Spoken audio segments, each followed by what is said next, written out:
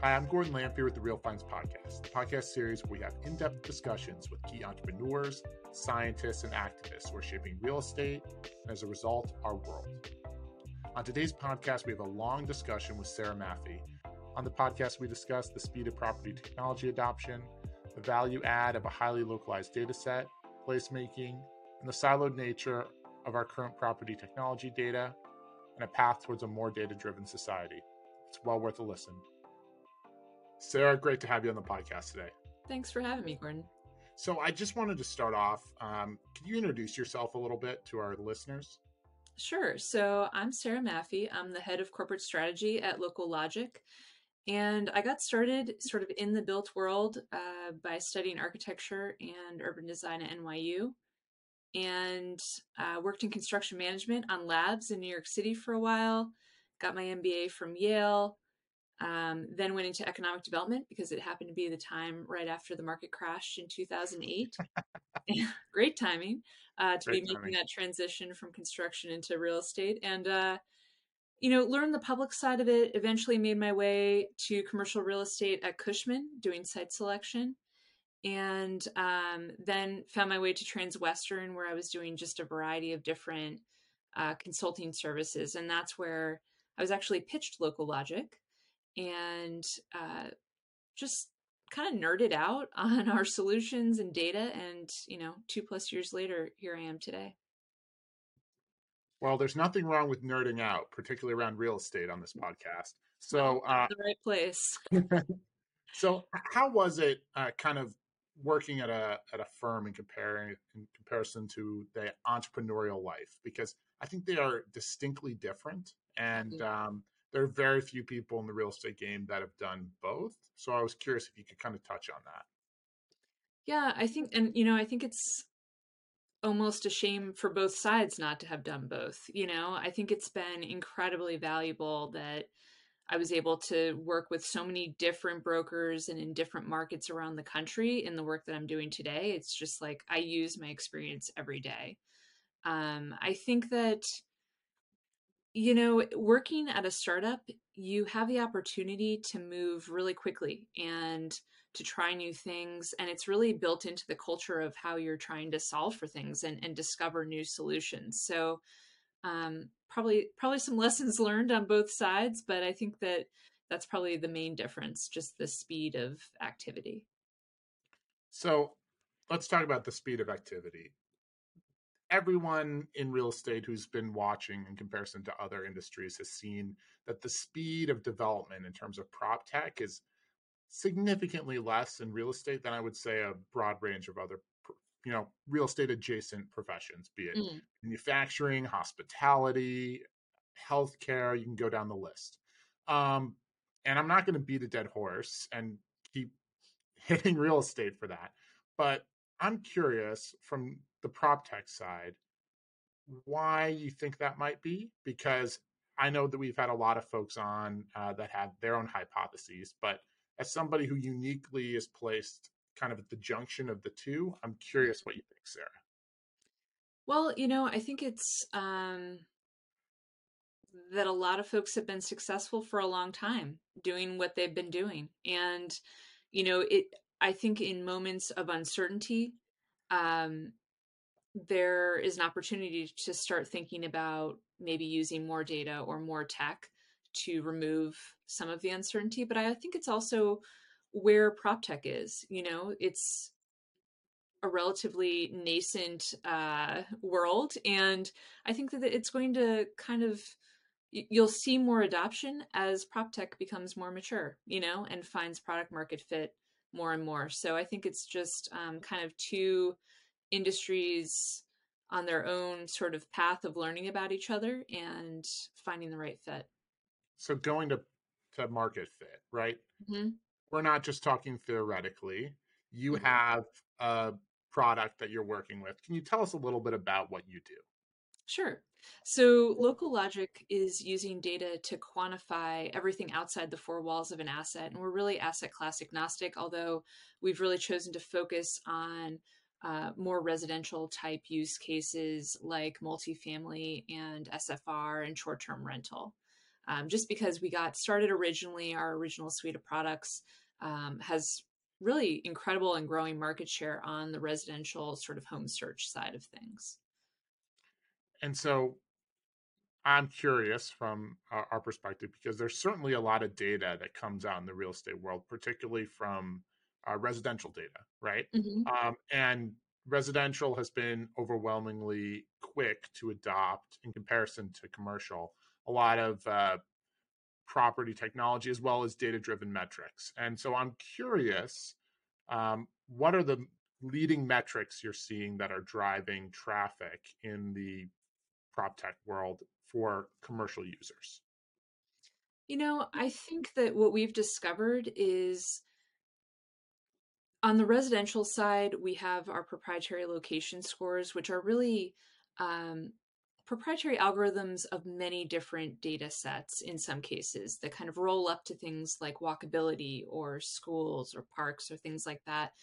Um, on the commercial real estate side, I think what we're discovering is as we build models to predict various, performance metrics, for example, it's sometimes the underlying data that's really driving that performance. And so, as you might imagine, market to market, asset class to asset class, everyone has their own specific investment thesis that they're looking for. Yes. So, I think the key thing is like our ability to be flexible and customizable and have so many different data points that we can kind of meet the needs of a variety of different investment theses. But I think where we also add value is understanding the value of all of those different data points. And we can make suggestions around where to begin, because I think sometimes, as you kind of mentioned earlier, because we're earlier on in the adoption curve of using data and technology, sometimes it can be overwhelming to have so many options, especially when it comes to location characteristics. Everybody has their sort of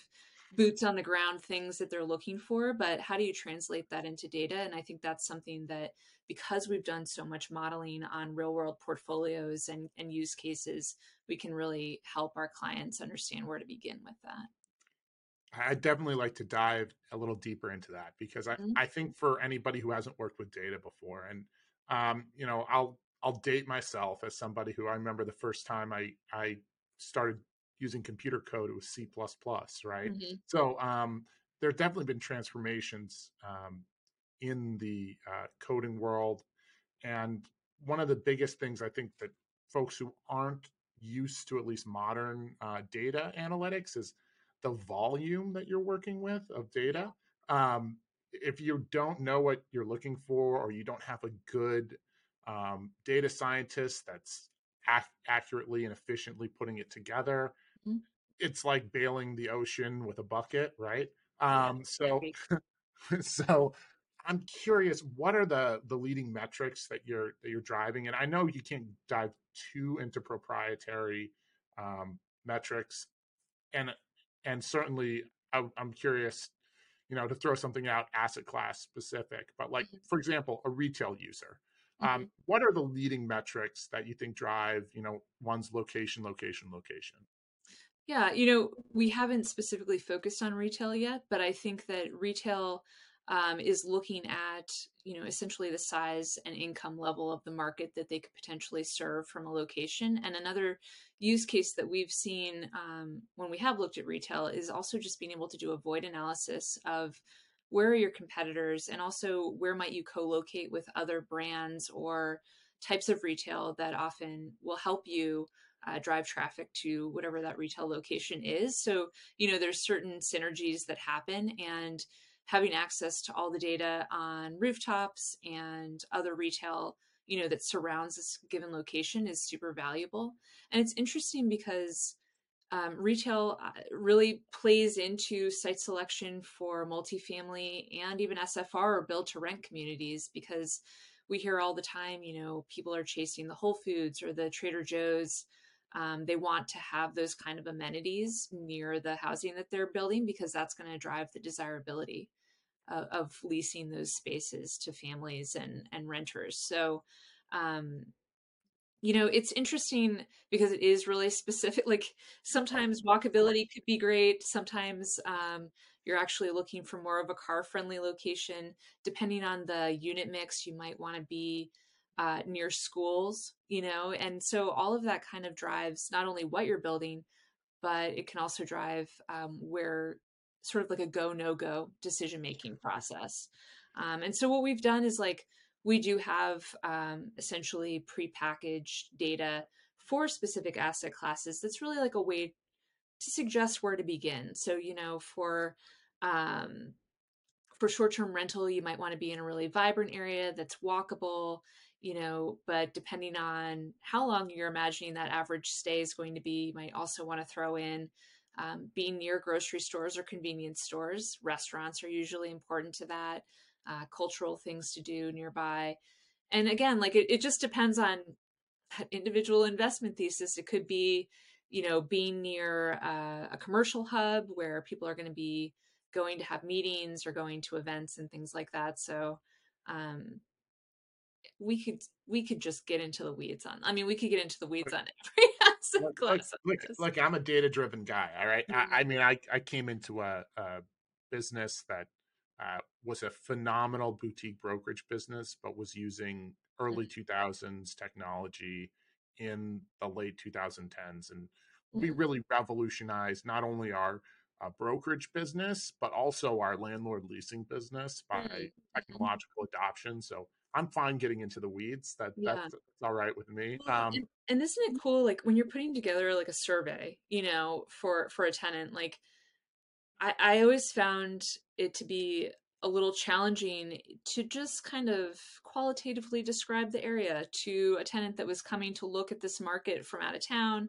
They have no like sense of context, and that's why like it's like we're just getting started with use cases of this kind of data, because if you think about like finding the cultural fit, the right neighborhood, the right corner in a neighborhood or submarket for that tenant, like where will they really be able to fit the best, have everyone come in, there's just so many different aspects to it, and location can get super granular.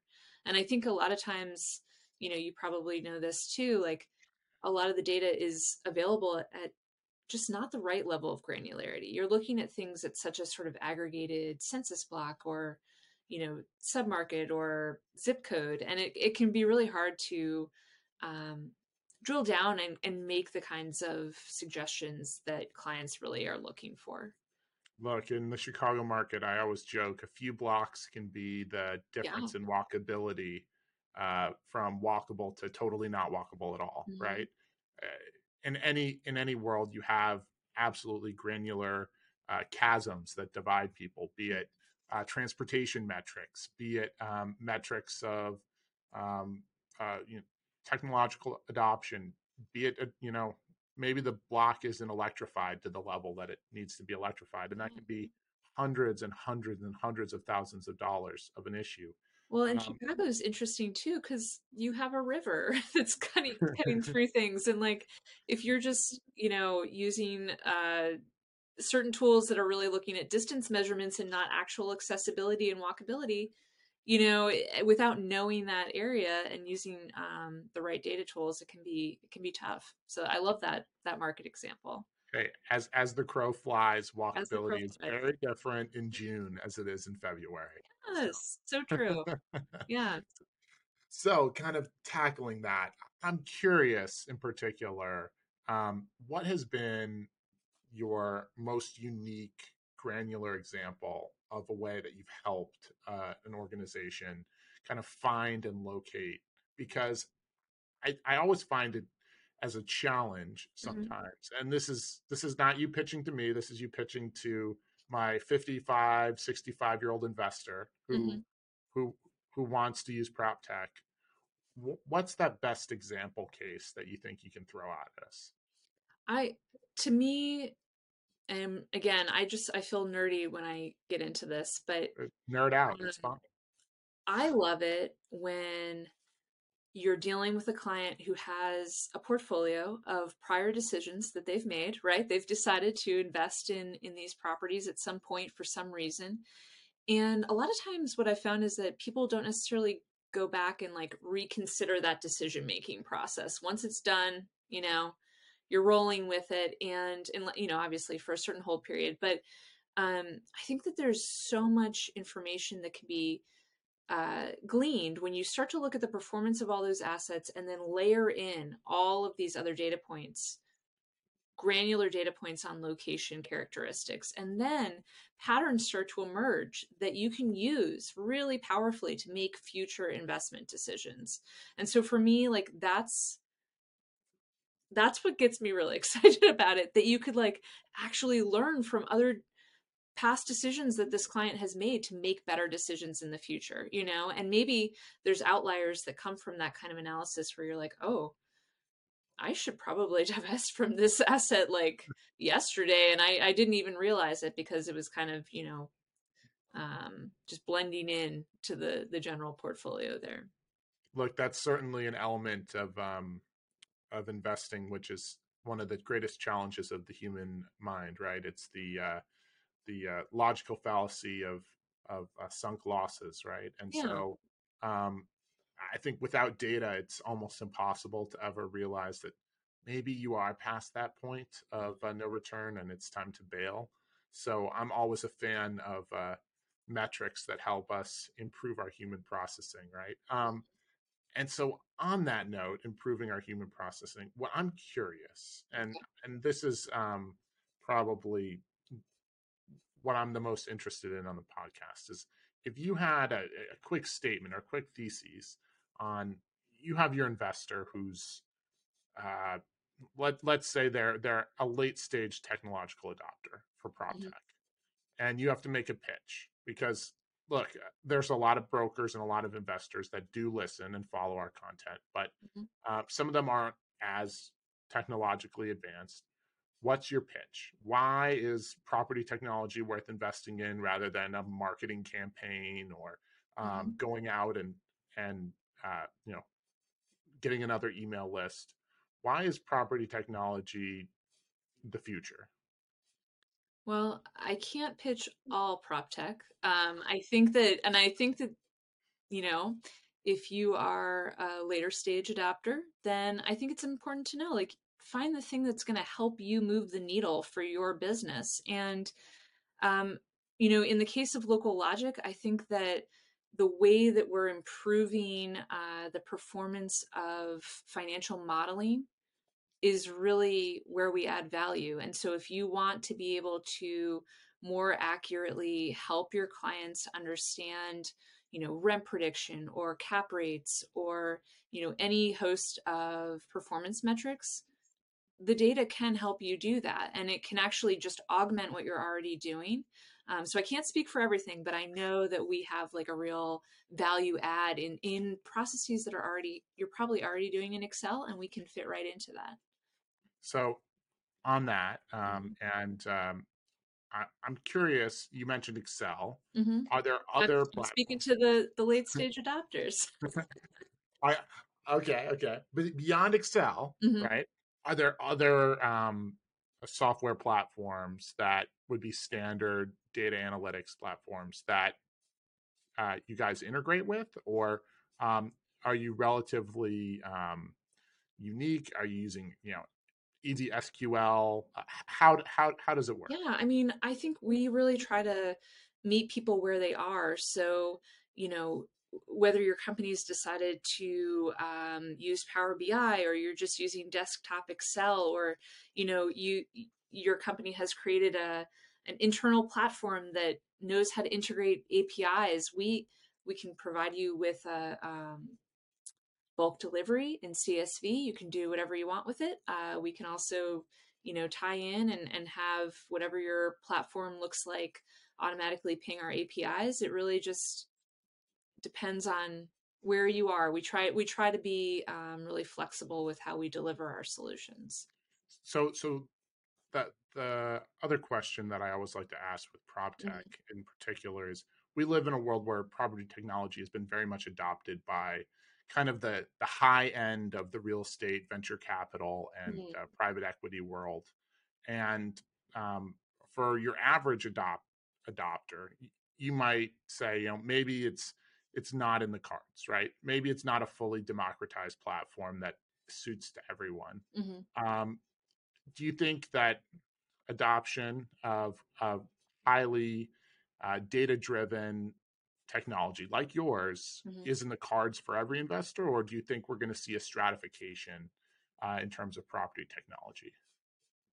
Um, I know this is like a yeah. huge question, right? But No, I don't well, I don't think it should be. I think that um you might be seeing that because more institutional investors are coming from more of like a financial background where it's like they understand the value of data and modeling and data science, and they have that capacity in house. But I don't think you have to do that even today with our solutions. Like, pretty easy to run regressions or to ask us for our suggestions and use our prepackaged data to get started immediately with making those kinds of decisions. We have an alpha of a platform that's like literally anybody could use it. Pretty cool. And so I don't think so. I think we're actually going to see, just more and more adoption of using data because with the right solutions, you don't have to be a large institutional player to be able to access those kinds of insights. Because ultimately, um, I know the whole Moneyball for real estate idea. I mean, anybody can do that, but we've got a variety of different ways of interacting with people and making it easy to access our insights. so I'm kind of in doubling back to Moneyball, right? Because that's look, Moneyball's a great film. Yeah. Brad Pitt's terrific. So is Jonah. In terms of going through and understanding how someone truly does game real estate in that way, do you Hmm. have any particular examples of folks, and you don't have to name names or even metro areas, but any examples where you think folks have used your platform to really, you know, moneyballize the commercial real estate world? Yeah, I mean, I think that the examples I'm thinking of aren't in a specific market. They're really like larger, sort of like national scale or international scale portfolios. But um, I think it's the idea of using the data you have internally with and marrying it with outside data and understanding actionable insights from that. So a lot of times there's just like that disconnect.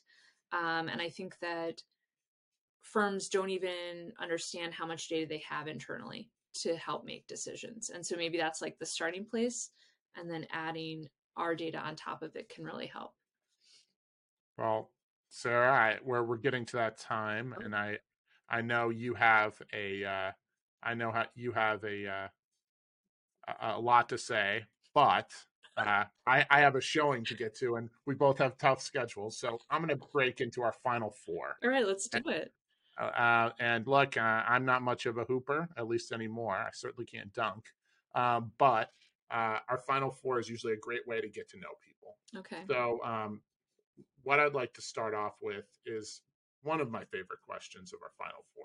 And I think you're particularly adept at potentially talking about this topic, which is where do you see the future of prop tech going? Because and I know it's a big world and it can be a long question, Mm-hmm. but if you could address where you see prop tech is headed. Oh, wow. I could answer that in so many different ways. I think that, there's going to be more and more crossover from people who have real commercial real estate experience moving into prop tech. And as you said, prop tech really did start on the resi side. I think we're starting to see more solutions come out that are beyond just sort of like operational efficiency and risk management type things and rental platforms. We're starting to get into so many more parts of the day to day of commercial real estate and that we can solve with tech. The biggest thing for me, I guess there's two sort of pieces to this. And yeah, I guess I could talk about this for a while, but That's fine. You know, you can ramble on. That's fine. Yeah. one is really kind of where I was going, where like commercial real estate. will hopefully get more of a handle, and maybe prop tech helps with this, more of a handle on their internal data and starting to use it across different silos within the organization, like acquisitions being separate from asset management. There's so many lessons to be learned, valuations. There's just like all these different teams that could be sharing data internally and then matching that with other data solutions. And I think that there are going to be more and more accessible ways of doing that. And it's going to become more prevalent. And so I guess when I think about the future of prop tech, I also think of the future of commercial real estate because they're really intertwined in that way.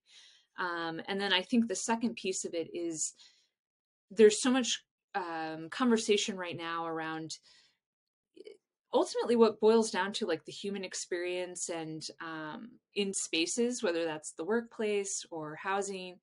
And I think that that's another place where prop tech will continue to add value and potentially allow us to have assets that are, really more healthy and environmentally friendly and all of those things that when we start to use technology to actually solve for those needs, it's just going to be an exciting place to be, literally.